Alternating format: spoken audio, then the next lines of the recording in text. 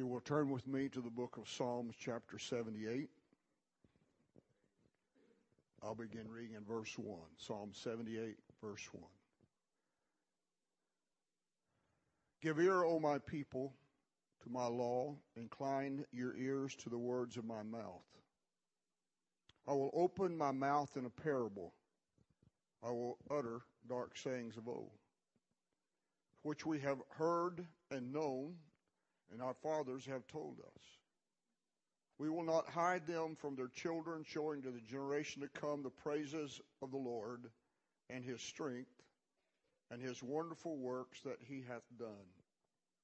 For he established a testimony in Jacob, and he appointed a law in Israel, which he commanded our fathers that they should make them known to their children, that the generation to come might know them, even the children which should be born, who should arise and declare unto them their children, that they might set their hope in God, and not forget the works of God, but keep his commandments, and might not be as their fathers, a stubborn and rebellious generation that set not their heart aright, but whose spirit was not steadfast.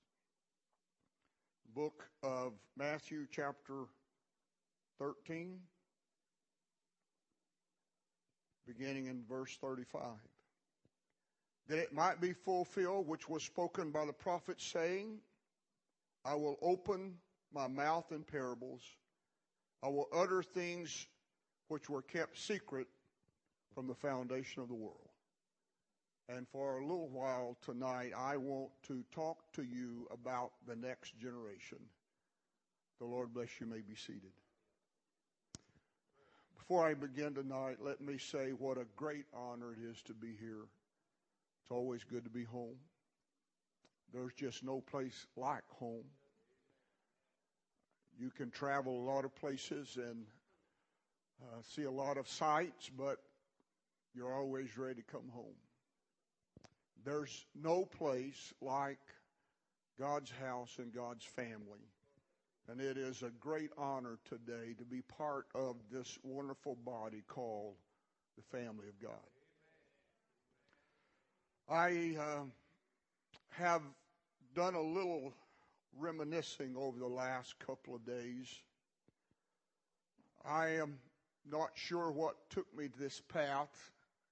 I think I probably become a little aware of it after thinking about this particular time of the year and Christmas, and there are some other things that happened in our lives around this time of the year that has really made me think about what I want to share with you tonight.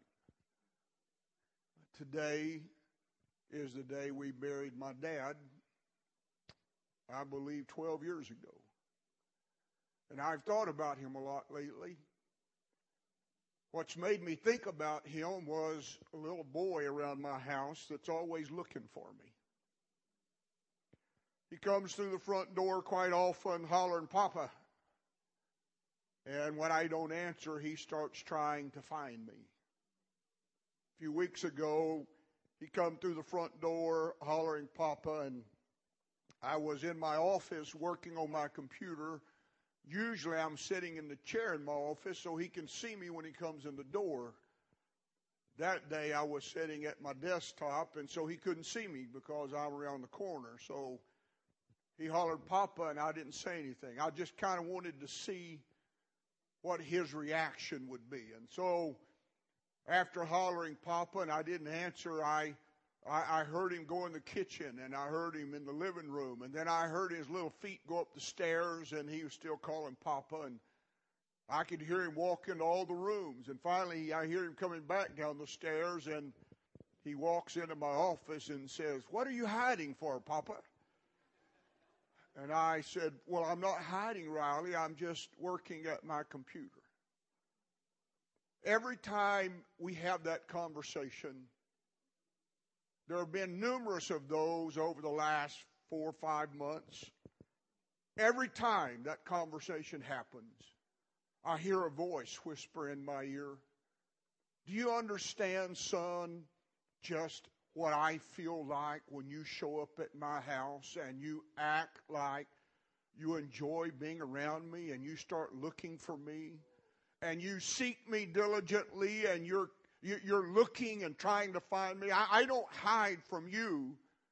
I'm always there. But the thrill that you feel, that excitement you feel when he starts looking for you, is the same excitement I feel when you start looking for me and you act like and you respond to my presence. My mom and dad were not raised in a Christian home. They were not raised in an environment where they were taken to church. They were not raised by parents who taught them that church was an important part of their life. They didn't come from a home that went to church on Sunday morning and Sunday night. They didn't have that influence in their life. But they had an encounter with God in the middle 40s that changed their life. And as a result of their lives being changed, my memories of life are always being at church on Sunday morning and always being at church on Sunday night and always being at church on Wednesday night and always being at church every night of the week when we had revival. Dad doesn't have the memories I have. But my grandchildren won't have the memories I have either unless I spend time and energy helping them to understand what God is really all about.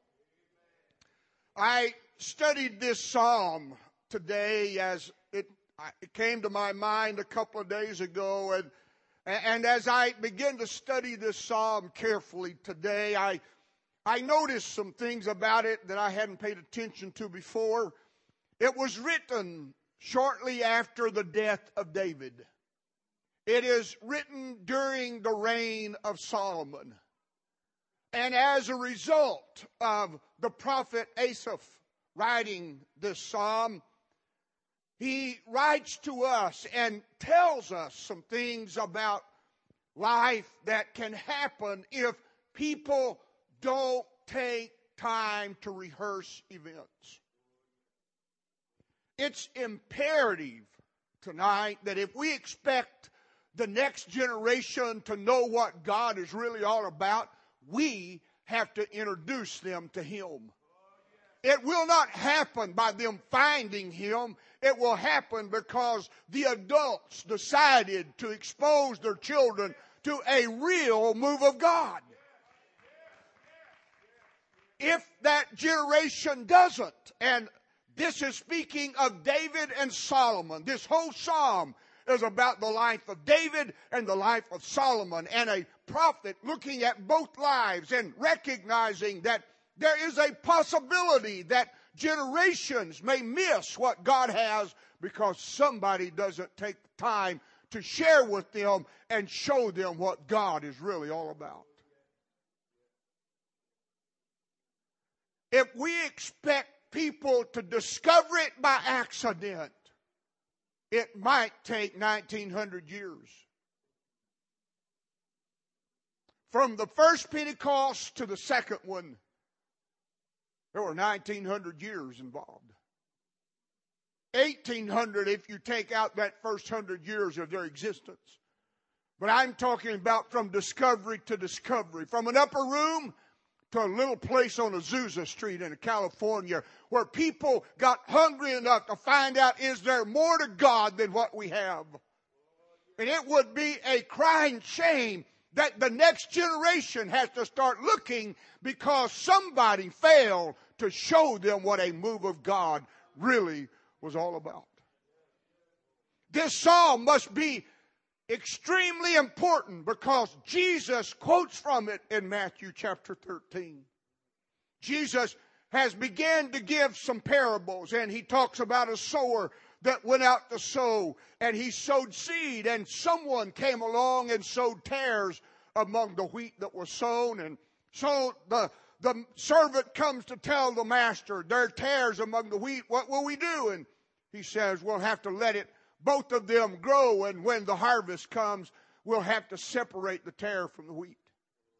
He speaks of a mustard seed that a man sowed in the field, and the seed grew, and it's the smallest of herb, but it can become a great tree that the birds can lodge in. And he gives another parable that the kingdom of heaven is like leaven when a woman took and hid in the measure of meal till the whole was leavened. And the effect of one generation on another.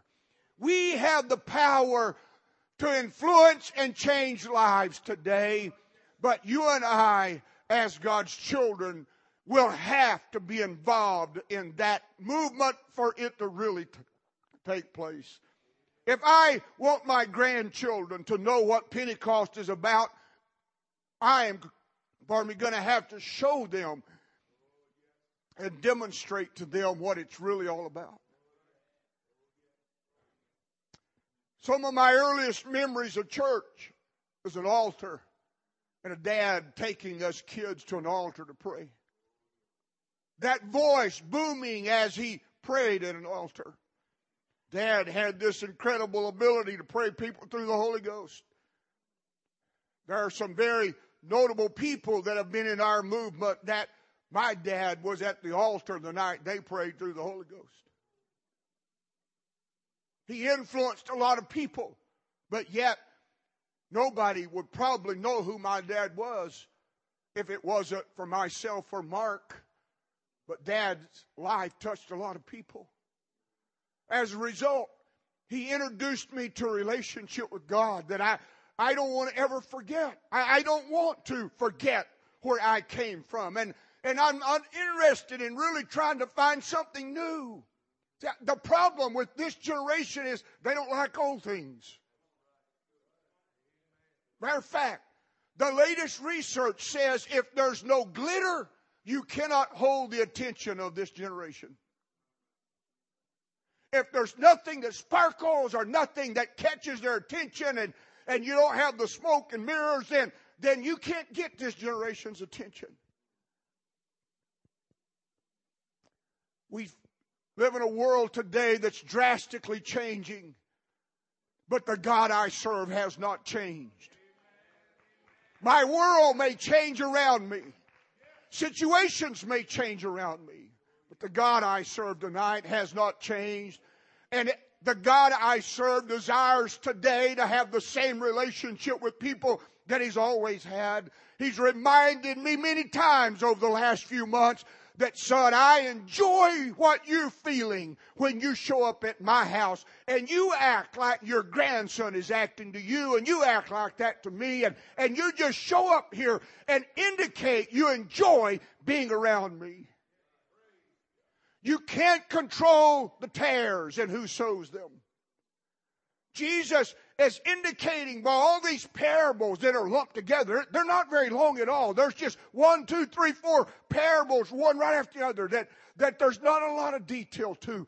But one speaks of somebody doing something that somebody else had no control over. And Jesus said, leave it alone. Don't worry about the tares. Just keep planting the wheat. When the harvest comes, you'll still be able to reap the wheat no matter how many tares were planted there. It doesn't matter where people head or where they're going. If the real Pentecostals will stand up and be Pentecostals, we will change our world. A few weeks ago, I was driving from the north part of town home, and I was doing my usual routine. Usually my car's silent, but that day I got in and I started punching the button to find one talk show. I didn't like that one, what I was hearing. I just happened to punch the next button, and I'm listening as a man begins to make some statements. And his statements were quite incredible as he made them. And his first statement was, I wonder, is there any church in America today where people go and really have a relationship with God? That was his first statement. And he elaborated on it for about 5 minutes. Is there any place people go anymore where they have a genuine relationship with God. And then he went from that statement to, is there any church in America anymore where you go and you feel the presence of God? He went from, do they have a relationship with God? Do you really know when you get there, God has showed up, and you experience and feel and know that you have been in the presence of God? And I listened for 30 minutes on the way home for people to call in and talk to him, and nobody called in and addressed that issue. Nobody. There were at least 40 phone calls in the time I got on the freeway by Conroe and started down the toll road to go home. And from the time I started till I pulled in my driveway and turned that car off, nobody had called in and responded to his statement about, is there any place in America where people really have a relationship with God? And is there any place in America where people feel God when they get there? Well, I'd like to tell Michael Savage tonight that there is a place where you can go and you can have a relationship with God, and you can feel God while you're there, and you can leave changed.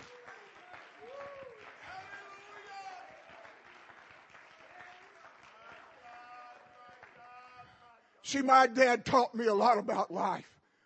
My dad taught me there wasn't nothing I couldn't do if I just tried. Often I would say, Dad, I don't know how to do that. And Dad would say, son, you will never learn unless you try. Are you sure you don't know how? Have you tried yet? My dad never said, son, if you'd have listened to me, this would have never happened. My dad never said, I told you so. My dad never shook his finger in my face and said, I knew this would happen. My dad was always encouraging me to do anything I chose to do and become anything I would possibly choose to become. At 8 years of age, he let me take apart my first car motor. 8. He watched this 8-year-old walk around it that day in that garage in the summertime of 1959 looking at that motor. And he said, James, would you like to take it apart? And my mom's response was, Egbert, he can't take that car apart. He don't know how. My dad said, how do you know he don't know how? Well, he's too little. He said, that doesn't matter. He can take it apart. Her next response was, he'll get dirty. And Dad's response was, we can wash him. So Dad won that day. Mom drove off and left me at Dad's garage with me and Dad and a car engine. And Dad patiently watched an 8-year-old that day as he worked his way around that motor, taking bolt after bolt after bolt off. And some I didn't know how, and he taught me how to cheat. He flattened a piece of pipe about 4 foot long, and he'd slide it over the end of that wrench, and he'd say, get out here on the end, son. And I'd get out on the end and push and pop that bolt loose, and then I'd go to the next one. And before that afternoon was over, that motor lay in pieces on the floor. Now, the 8-year-old couldn't put it back together, but he sure knew how to take it apart. See, I have a Father in heaven that whispers to every one of you on a regular basis, you know, son, how do you know you can't do that? Have you even tried? Why? Come on, son, you can do it. Come on, daughter, you can change and become anything you want to be.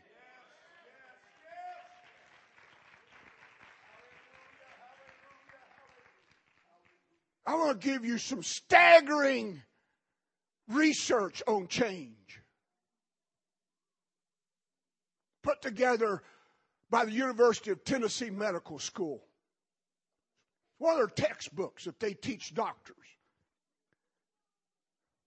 And it's used to teach patients how to change their life.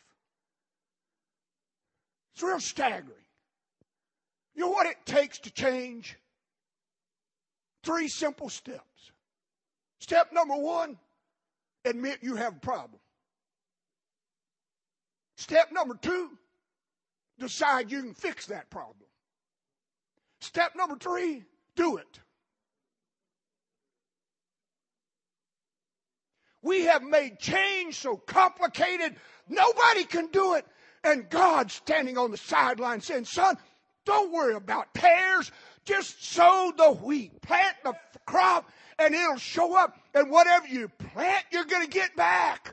There's a law of the harvest. Be not deceived. God is not mocked. Whatsoever a man soweth, that's how he also reaps. If you sow kindness, you get kindness back. You don't get hate in return. You sow peace, you don't get war back. You get peace back. You sow mercy, you don't get judgment back. You get mercy back. Whatever you sow, God says, I will make sure the crop grows. And it doesn't matter how many tares are sowed among it. When the crop shows up at the end, you're going to be able to determine the difference between the wheat and the tare.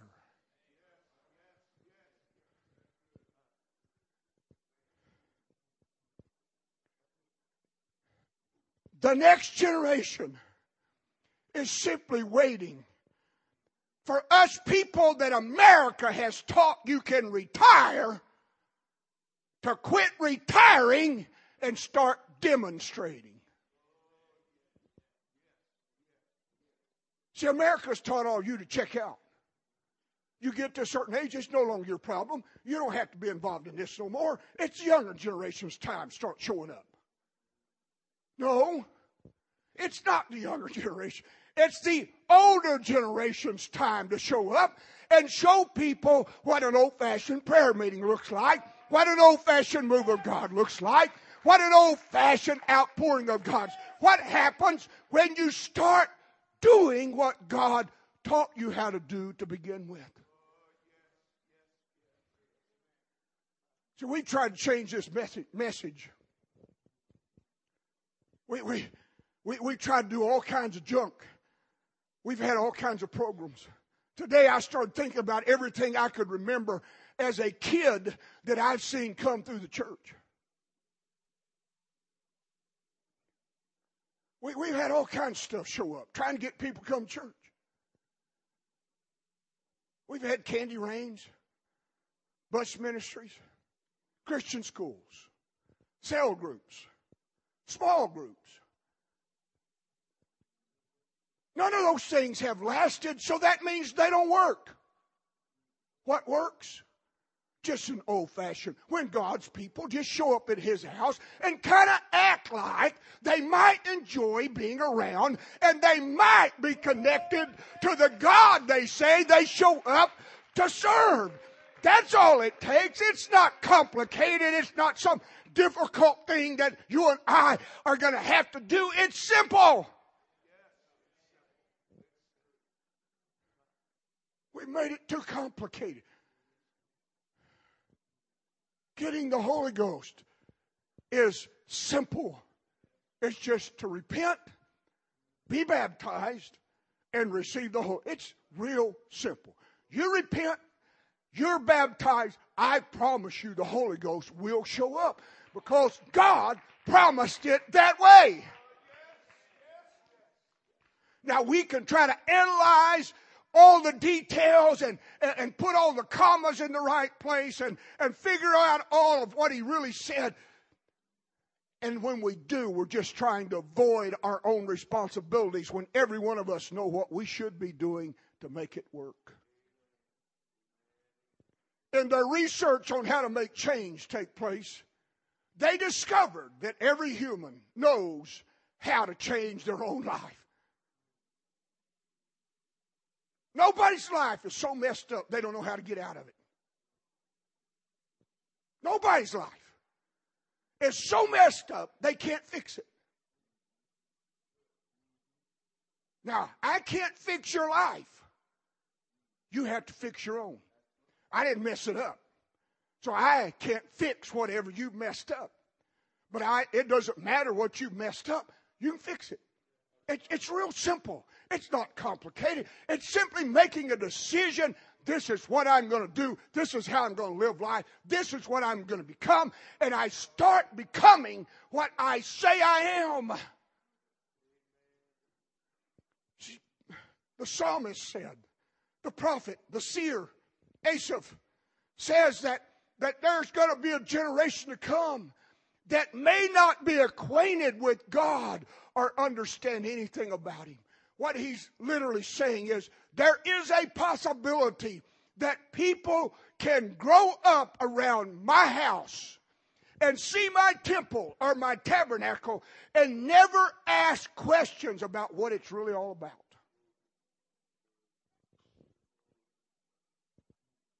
You can come to this church and sit on these pews and never experience God. God's not going to force Himself on you. If you don't want it, God's not going to make you take it. But I can tell you one thing. If you show God any signs of desire at all, that you just might enjoy what He has, Jesus said, it is your Father's good pleasure to give you the kingdom. Jesus said, my Father desires to give you everything He has, and I promise you tonight He will do it.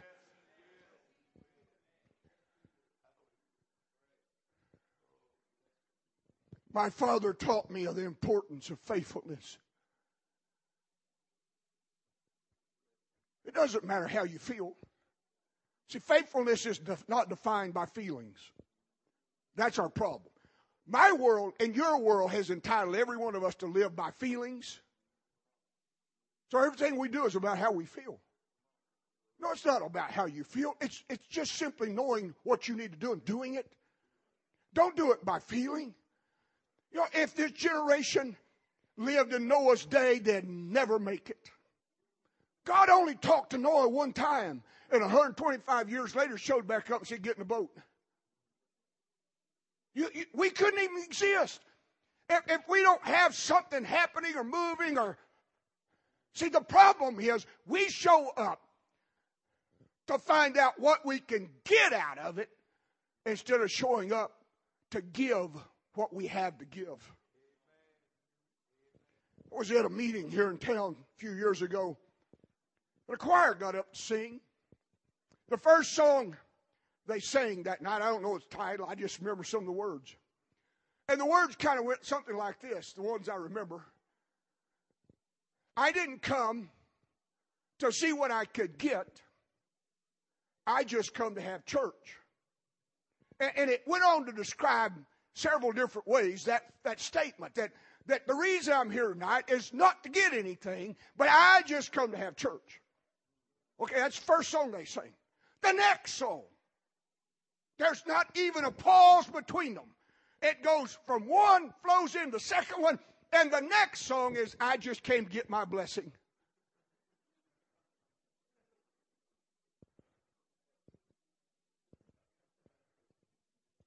See, that's why you come to church. Riley comes to my house to visit Papa. Riley comes to Papa's house because he thinks Papa's there. And when he walks in the door, he starts hollering for Papa. Now, Mozzie gets her feelings hurt because he doesn't holler Mozzie. But me and the little fella have a bond that I don't have with any of the other five. And there's a reason for it. The first 2 weeks of his life, he's in a NIC unit in the hospital with double pneumonia he's born with. And the middle one has pneumonia, so Mozzie has the middle one at home. She can't take her to the hospital. And Jill's at work, or she just had a child. And so Papa would go by 2 or 3 times a day and feed the little fella. And I'd hold him in my arms and feed him his bottle, and I'd pray for him and talk to him a little bit. And he got to hear the sound of Papa's voice.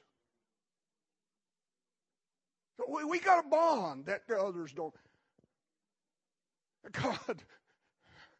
God's so many times has reminded me, I showed up when you were sick. Don't you remember me holding you and rocking you when all that junk's going on in your life? And we developed a bond. Don't you remember that bond, son?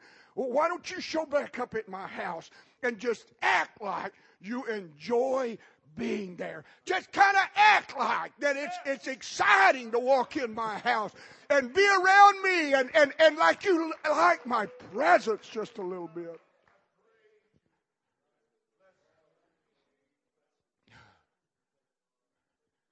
See, if I want another generation to know about my God, then I've got to show them what He looks like and how He acts.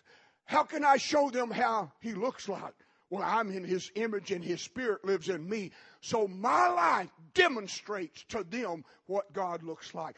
And they're going to see God through me. So when they show up at my house, I don't try to be mean to them. I don't try to be ugly to them. I probably spoil them just a little bit, but I just keep reading that scripture. It's your Father's good pleasure to give you the kingdom. Now, I found that one in Psalm 38, that delight thyself in the Lord, and He shall give thee the desires of thy heart. And the literal translation says, let oneself be spoiled by Yahweh. Do you understand? The greatest thrill God gets is when He can act like and let the world know He's really God by spoiling you.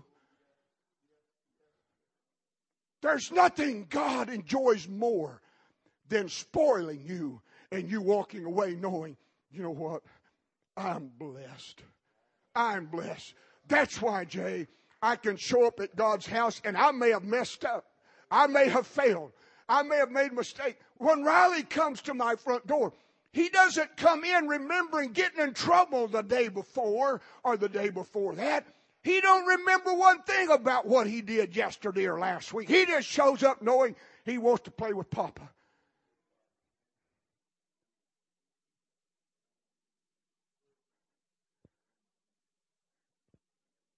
Do you know God just wants you to show up so He can play with you?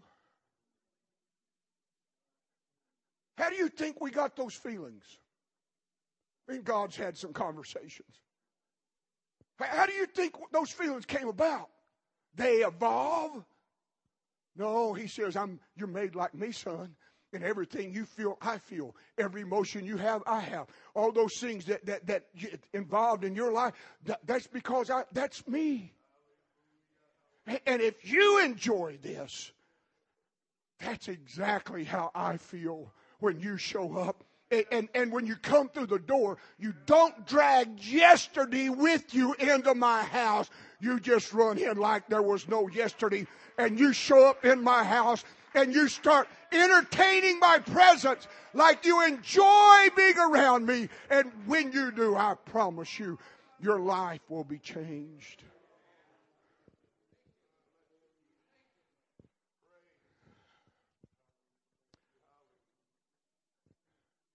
Pentecost has taken some strange roads over the last 30 years.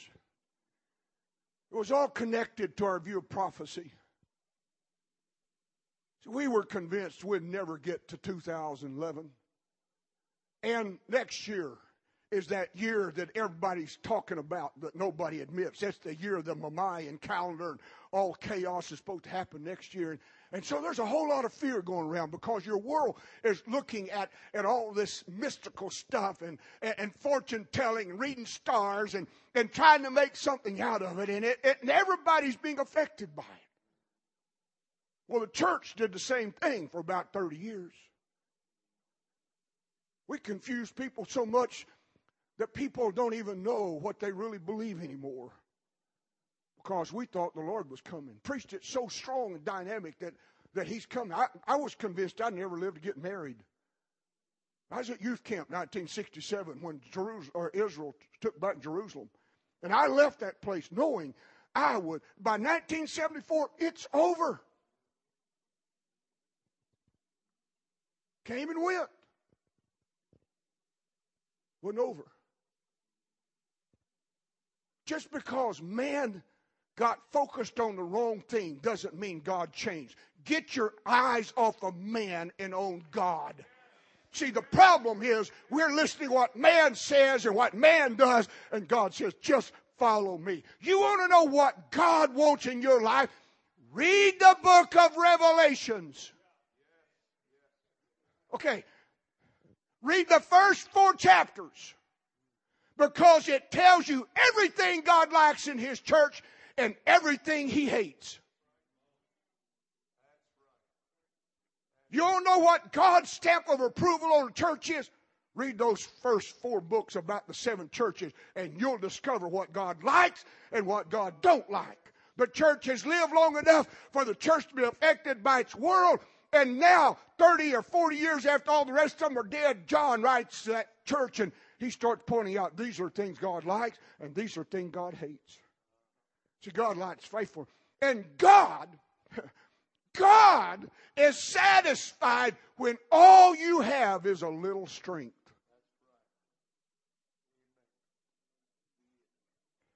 To the church of Philadelphia, thou hast a little strength.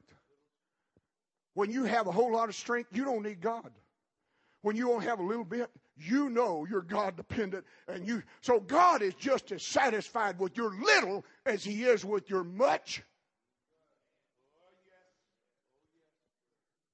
See, there's some things God don't want in the church. There are things He wants in the church. We need to read them. That's the history of the church and what God expects out of us. Just because they missed it doesn't mean God's not coming. And we ought to live our life with expectancy that at any moment He can come back. But when we show up at church, we show up looking for Papa. Papa, where are you? Papa, what are you doing? I was real busy that day. Riley showed up, and he comes stood by my chair, and he said, Papa, I need you to do something. I said, okay, Riley, in a minute. And you know, I have an old computer, a new one. All my old stuff don't work on new stuff. So anytime I need to go back and get something old, I have to go to the old computer, pull it up, and run it through a couple of programs to get transposed over the new stuff, so I can put it on my new computer. And so I'm trying to do that. And he stands there for a few seconds, and he said, Papa, I need you to do something. And Papa didn't respond, and Papa's trying to finish this. I said, Riley, I'll be through in just a minute, and when I'm through, I'll go do it. And finally, after about a minute and a half, 2 minutes at the most, he said, Papa, are you going to sit there all day?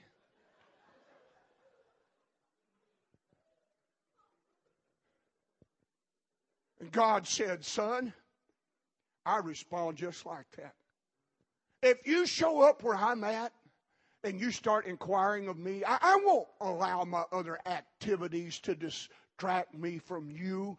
At the moment you cry, you see, he said, I reminded you in my word that the day cometh and now is when true worshipers shall worship the Father in spirit and in truth. And the Father, somebody help me out here. The Father, come on, y'all know what the word is. Say it. And the Father seeketh is the word if you don't know it. And the Father seeketh such. Do you understand what that means? The moment you act like you're interested, He's immediately trying to find you. See, some guy wrote a book about God chasers. That's the dumbest thing that's ever been written. You don't chase God. God's not running. God's looking for you. All you got to do is start acting like you enjoy being around Him, and He's going to try to find you. He's going to run right to where you are, and the moment He can find you, y'all get a play day.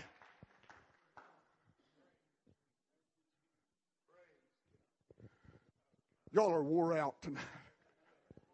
That's okay. You get a play day. Not a snow day. Play day. What do you think worship is? What are you doing? You're playing. You're just playing in God's presence. See, when David started bringing the ark back, he just kind of got a little out of control. And his wife looked out through there and said, I can't believe he's acting like somebody needs to tell him he's king. And God smote her and dried up her womb, and she never had another child. So God said, David can teach you something. You need to learn how to play in my presence. You need to enjoy play. That's all God wants. See, if the next generation is going to discover who God really is, it'll happen because us adults, us old people, show them how to play at God's house.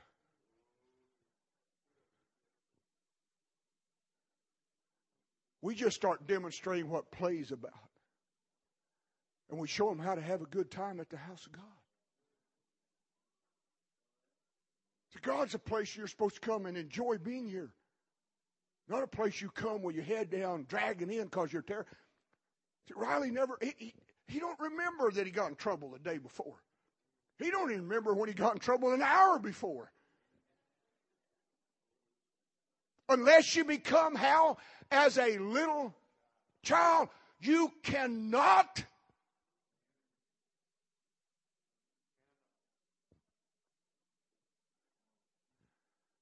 grandkids force the parents to finally grow up and get out of all their starchiness, their preconceived ideas.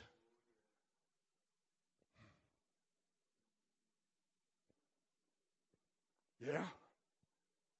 They change you a whole lot. You do things you never did with your kids. Oh, I did all kinds of things with my kids. I've done things with my grandkids I have never done with my kids. My kids never used my hair for a beauty shop. Those 5 little girls around my house.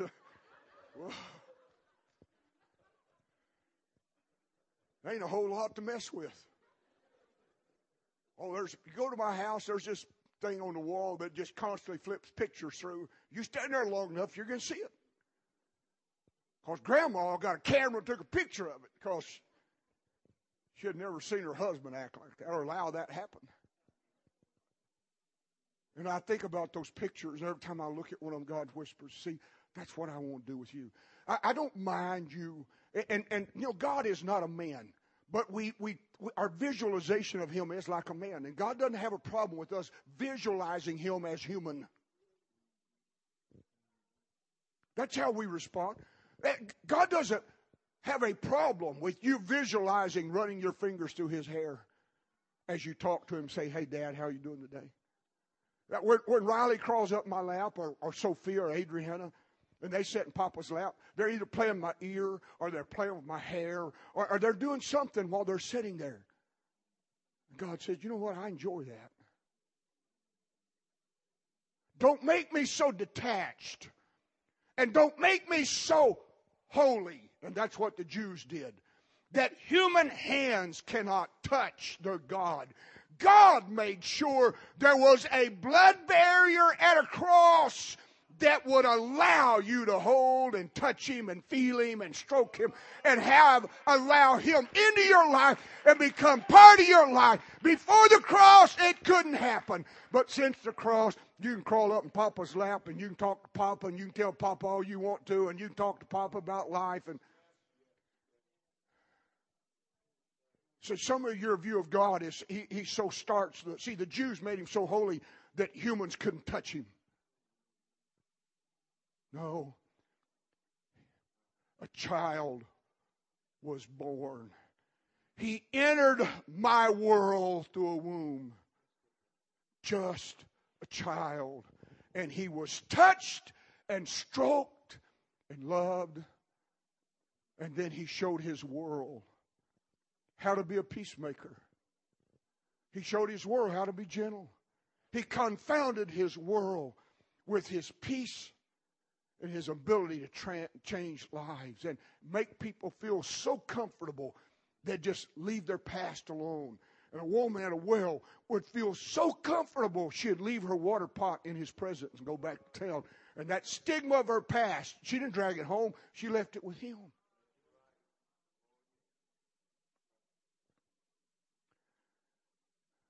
I challenge all of you tonight. I hate New Year's resolutions. I think they're one of the dumbest things we do.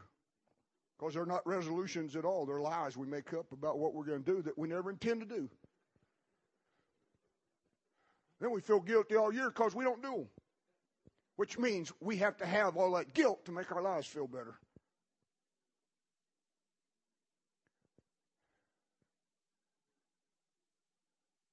We're about to end a year and start a new one. Let's turn over a new leaf. Let's decide that we're going to show our grandchildren how to play at God's house. We're going to show our grandchildren things they taught us when we come through the door. Papa, where are you? Papa, I just come to talk to you today. I don't have nothing to ask. I just like the sound of your voice. I just like to being around you. I just enjoy your presence. God, I just show up here. Maybe all I need to do is just sit and feel you, because that world out there don't know where a church is that feels you or knows who you really are. But I do. I do. What a privilege today to be in His presence. Stand with me today. I wonder tonight, is there anybody that you just might like to act like you enjoy being? Would you like to let Him know? You don't need me to ask you to help you do that. All you got to do is simply decide that's what you choose to do. And you start worshiping Him, and you start loving Him, and you changed your world and the world of a lot of people around you. Because I'm convinced it was those trips to an altar with my dad that caused me to take both of my children to an altar on a regular basis and hold them in my arms while I prayed. And now every opportunity I get to bring a grandchild to the altar, I'm going to pick one of them up and I'm going to carry them to an altar. And they're going to hear Papa pray to God, and they're going to hear Papa speak in tongues, and they're going to hear Papa, and they're going to know what God is really all about. Because I want the next generation to know just how good He's been to me and what He's done in my life and all the great things He's allowed me to enjoy. Why don't you demonstrate that tonight? Worship Him for a moment. I worship you, Jesus. I worship you, Jesus. I worship you, Jesus. I worship you, Jesus. I worship you, Jesus.